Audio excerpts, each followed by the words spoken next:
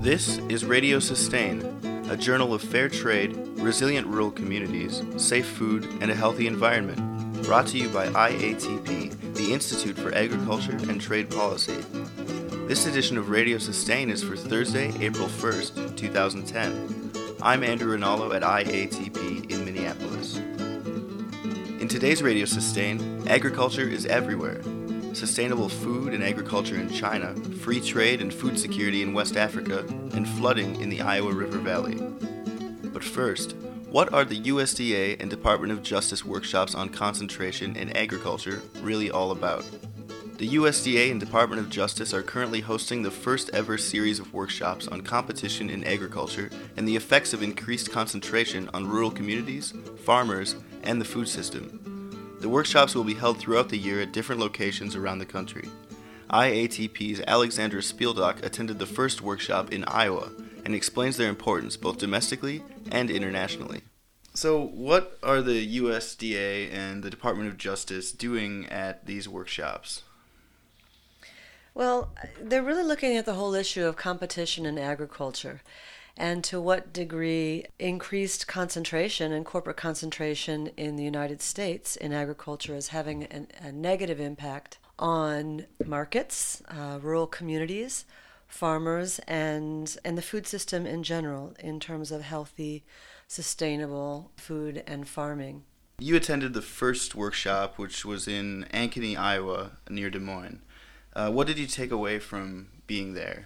Well, first of all, I want to say that I was pleasantly surprised with the first workshop, recognizing that still much more needs to be done. There were some real positive aspects about what happened. First of all, there was a high level of leadership, first with Attorney General Eric Holder and also from the Department of Justice, and also Tom Vilsack from the U.S. Department of Agriculture. As well, there were a series of panelists of attorneys general from different states throughout the Midwest, and there were officials present throughout the day at the event.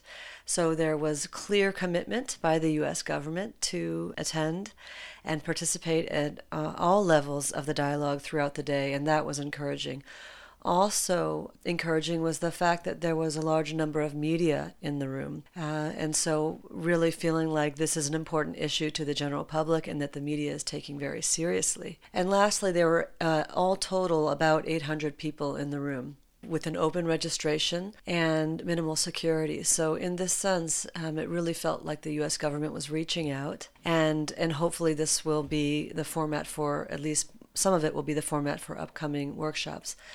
The ultimate goal is that we'll have stronger antitrust enforcement in the United States, that we will seek to put more regulations on agribusinesses that are monopolizing markets and monopolizing information as well as research that's being generated so that we can support more sustainable farming practices overall. So do you see the domestic debate in the United States linking with the international debate over agriculture at all? Well, it's interesting. There has been a divide, unfortunately, and not an ideological divide per se, but just a kind of a natural one where people focus their energies.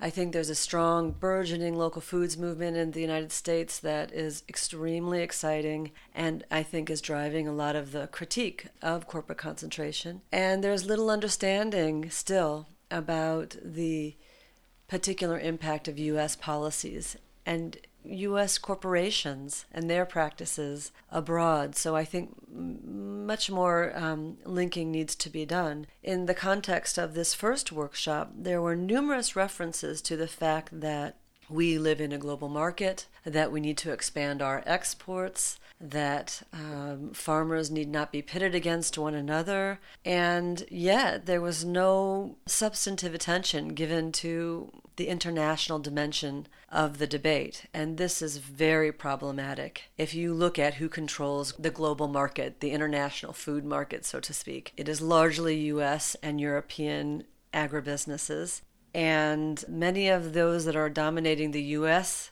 markets are also dominating markets abroad. And just to say, for example, that Cargill, based out of Minnesota, has operations in 68 countries and employs over 150,000 people around the world. And they're involved in meat production, grains and poultry, fuels, fertilizers, sweeteners and starches, grain trading markets, and other agricultural services. So it's not, one small thing. In fact, they're able to dominate the markets because they have so many tentacles in so many activities. And so this really deserves our attention. And just a note on that, there's the global context, which is quite important. And regionally, we should be talking a lot more about what happened with NAFTA and doing a lot more linking about how immigration and security concerns, narco-trafficking are perhaps not directly caused by NAFTA itself, but are certainly linked in terms of the kind of job loss that we've seen and the devastation to rural communities in all three countries, with Mexico, campesinos leaving the land.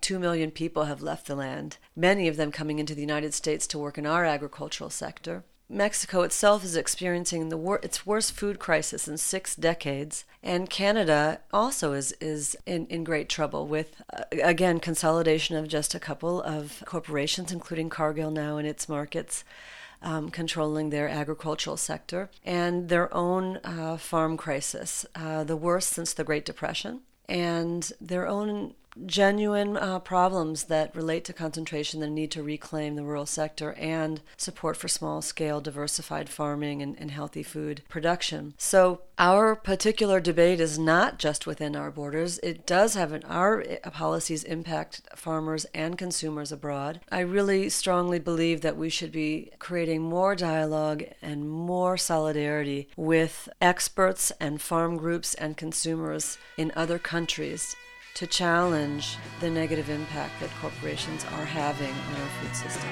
Listen, listen, listen, listen. Don't need to hear what they say, 'cause the words are drowned out by their play. Don't need to know the meaning, 'cause the meaning is lost when he starts screaming. But there's nothing you can do or say when the band begins to play. Let's listen. In March, IATP co-hosted the first international workshop on sustainable food and agriculture at Beijing's Renmin University. IATP President Jim Harkness discusses what happened at these workshops and why the U.S. model of industrial agriculture is causing problems in China. What were the goals of the conference? Well, a very important goal was to try to present an alternative view of how a farming system can work to make sure that a country has food security.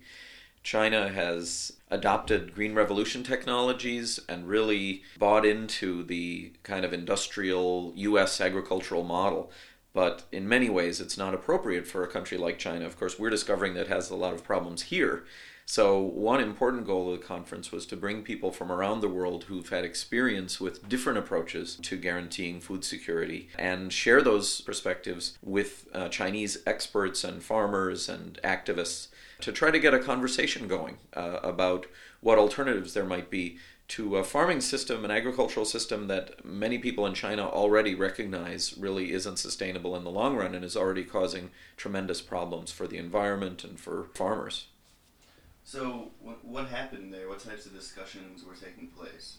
Because this is really the first conference of its kind in China that was really presenting an alternative view combined with a critique of some of the difficulties of industrial agriculture, we really had a broad range of perspectives and kinds of conversation. We had everything from very high-level policy discussions to discussions about very concrete technologies. People were talking about biomass and biogas at the village level, talking about, because of the links between energy and food, talking about things like the system of rice intensification. So specific sort of appropriate technologies for low-input sustainable agriculture. But there were also conversations about things like food safety and the sort of debate between people who feel that we really just need to generate as many calories as we can by using GMOs and raising productivity of this narrow set of food crops like rice and maize and wheat, and people who have this more holistic view that says productivity isn't the only issue, and we really need to look also at the sustainability of the system, at making sure that the system distributes food in a more just way and guarantees food security in along those more broad parameters. So it was quite a wide-ranging discussion. What do you see as the next steps in furthering the discussion then, moving forward? There are a number of things that are underway. I mean, one of the first conclusions that we had, because the conference was, we felt so successful in generating really high-quality presentations from both international and Chinese speakers, is to really disseminate the results of the conference. We have audio and video of all of the presentations and discussions. We have, in some cases, written transcripts in Chinese, and we have all of the PowerPoint and other presentations that people provided, as well as even some films that were part of the conference. And so we want to get those available to people on the IATP website, and also, it's being shared with the other partner organizations that were involved in the conference. We're also working with the Chinese co-organizers, with the Academy of Social Sciences of China and with People's University, to develop a statement to Chinese leaders that can encapsulate some of the main messages that we felt came out of the conference, some of the things that I was talking about earlier, because China is in the process of developing its 12th five-year plan. And that will very much determine the direction that agricultural development takes in the country over the next 5-year period. And so that statement we're in the process of drafting now. And then, even during the conference, various people attending, from government officials to scholars, to people from the NGO community and even farmers, were suggesting follow-up conversations and initiatives that we want to work on. And those range from looking at different models of marketing and distribution for organic and sustainable food, to understanding the impact of climate change on grassland communities and how that will affect food security, to looking at this question of can organic agriculture feed China? Because that's a real key concern. It's been China in many ways was the originator of many organic agricultural techniques. China had very sophisticated forms of agriculture right up through the 18th and 19th centuries and into the early 20th century, but most of that has broken down with the adoption of Green Revolution technologies. And so now what we're looking at with Chinese partners is how can we assess the prospects for a transition back to a more sustainable form of agriculture, from a scientific perspective. For more first-hand accounts of IATP's recent workshop in Beijing, head over to IATP's Think Forward blog and click on the China category. This is the definition of my life. Lying in bed in the sunlight, choking on the vitamin tablets doctor gave, in the hope of saving me. In the hope of saving me. One of the hallmarks of global agribusiness has been an aggressive push for neoliberal trade policies at the World Trade Organization and within regional trade agreements. Dr. William Mosley, a geography professor from Macalester College in St. Paul, joined us to discuss his new research on how trade policies have affected food production and livelihoods in the Western African countries of Gambia, Côte d'Ivoire, and Mali. So, Dr. Mosley, what prompted this research into these three countries in Africa? Well, a couple of things. As you know, in 2008, food prices spiked, went up about 50%, and this spawned a number of food riots around the world in urban centers, in particular in the global south. And there's a concentration of these in West Africa. So we wanted to understand why West Africa was harder hit. But also, we felt the public discussion on the issue was very much focused on a technological fix, and we wanted to see if that made sense or not. So what were your findings? What did you find out? I'll answer that in response to the three questions we posed. Why was West Africa particularly hard hit? Why were some countries more severely impacted than others? And then what's kind of the best way to resolve that issue? And in the West African context, The issue has to do with, first of all, global markets being flooded by relatively inexpensive Asian rice following the Green Revolution in the 60s and 70s, so that inexpensive rice was available. But also, West Africa went through a 20-25 year period of structural adjustment where tariff barriers were removed. So we had the combination of cheap rice, which then, with no tariff barriers, flooded the domestic market. So dependency on imported rice rose to 40%. So that explains part of why this region was particularly hard hit. And what's quite interesting about Mali, one of the countries we looked at, and why it wasn't as severely impacted, is that it had a more robust domestic rice sector. And this had a lot to do with the fact that it was landlocked. And a lot of the development literature talks about being landlocked as a problem, but it's, in a way, it's kind of a natural tariff barrier. So because it costs more to get the rice into the country, imported rice is more expensive, and it allowed that domestic rice sector to survive. And also, quite interestingly, and this was a coincidence or a serendipity, Mali's cotton exports collapsed because global cotton prices had declined, and that was replaced with sorghum production. So as rice prices were going up, Mali had increasing sorghum production, and a lot of the urban residents switched from rice over to sorghum as a substitute. And then finally, there's been a big push for Nurika rice, which is it's a cross between Asian and African varieties, as a kind of technological fix to this problem. And we found that approach kind of a focus on increasing production to be somewhat flawed because it didn't take account of this history of policies which had undermined rice production previous to that. So moving forward, this region obviously has a lot of challenges. How do you think what you found in this research should inform the discussion about best practices? Great question. I think, first of all, we have to understand the history of policy changes, how that undermined domestic food production. I think we need to revisit the question of protection. Maybe some protection is merited in order to foster a domestic food sector. And this needs to be a food sector that is based on technologies that are accessible to the poorest of farmers, that are accessible to female as well as male farmers. I think the other issue related to this is that there has been an urban bias in a lot of food policy, and we tend to think of urban bias being associated with certain kind of state-level policies, when in fact this kind of 20-25 year run of liberalization was another form of urban bias, because it was about bringing in cheap food for an urban population, which really undermined the livelihoods of rural people. So when we think about food policy going forward, we need to think simultaneously about urban consumers as well as rural producers. Dr. Mosley's study is available with subscription in the Proceedings of the National Academy of Sciences Journal. More information at pnas.org.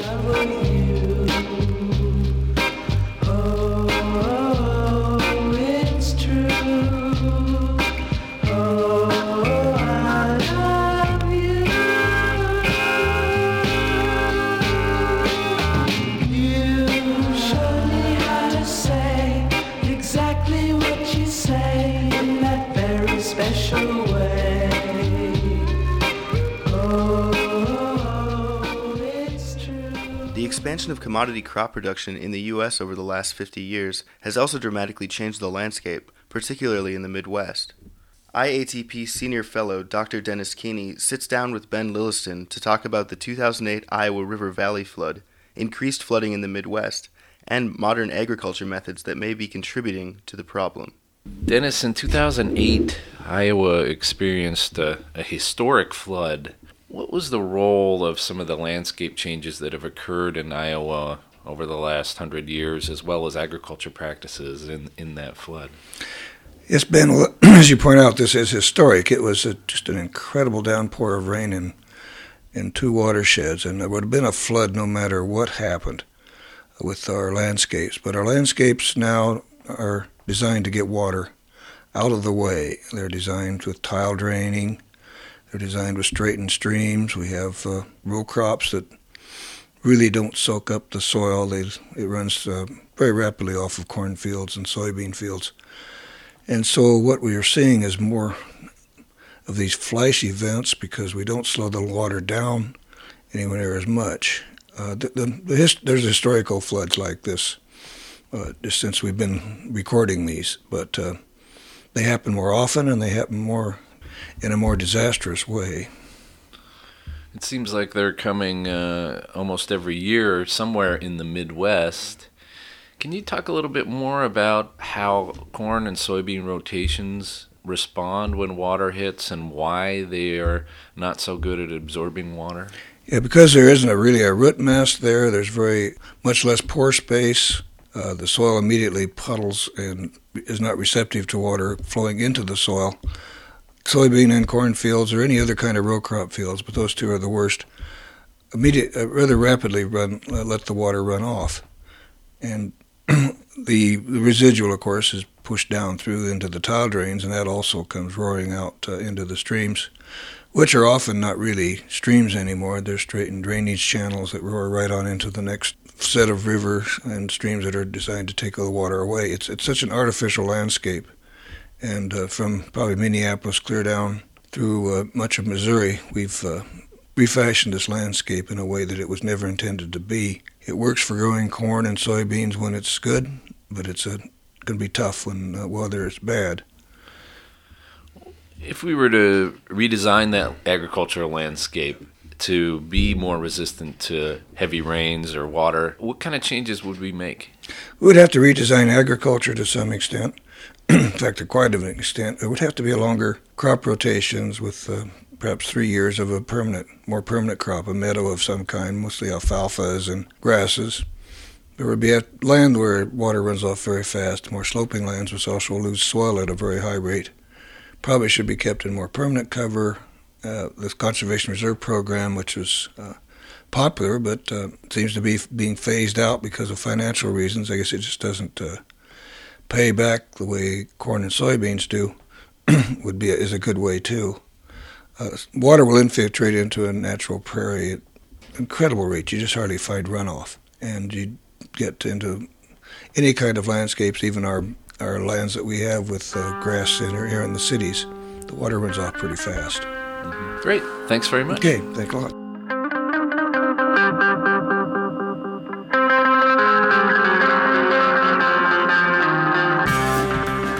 If you're interested in reading more about the 2008 Iowa River Valley floods, Dr. Dennis Keeney has also contributed to a new book entitled A Watershed Year, Anatomy of the Iowa Floods of 2008, available from the University of Iowa Press. Radio Sustain is a project of IATP, the Institute for Agriculture and Trade Policy. Find us on the web at iatp.org. Radio Sustain is produced by Ben Lillison. Radio Sustain's engineer is Patrick Sy. The music on the program was Listen, Listen by Merry Go Round, Dry the Rain by the Beta Band, You Showed Me by the Turtles, and 1000 Tears of a Tarantula by Dengue Fever. I'm Andrew Rinaldo. Thanks for listening.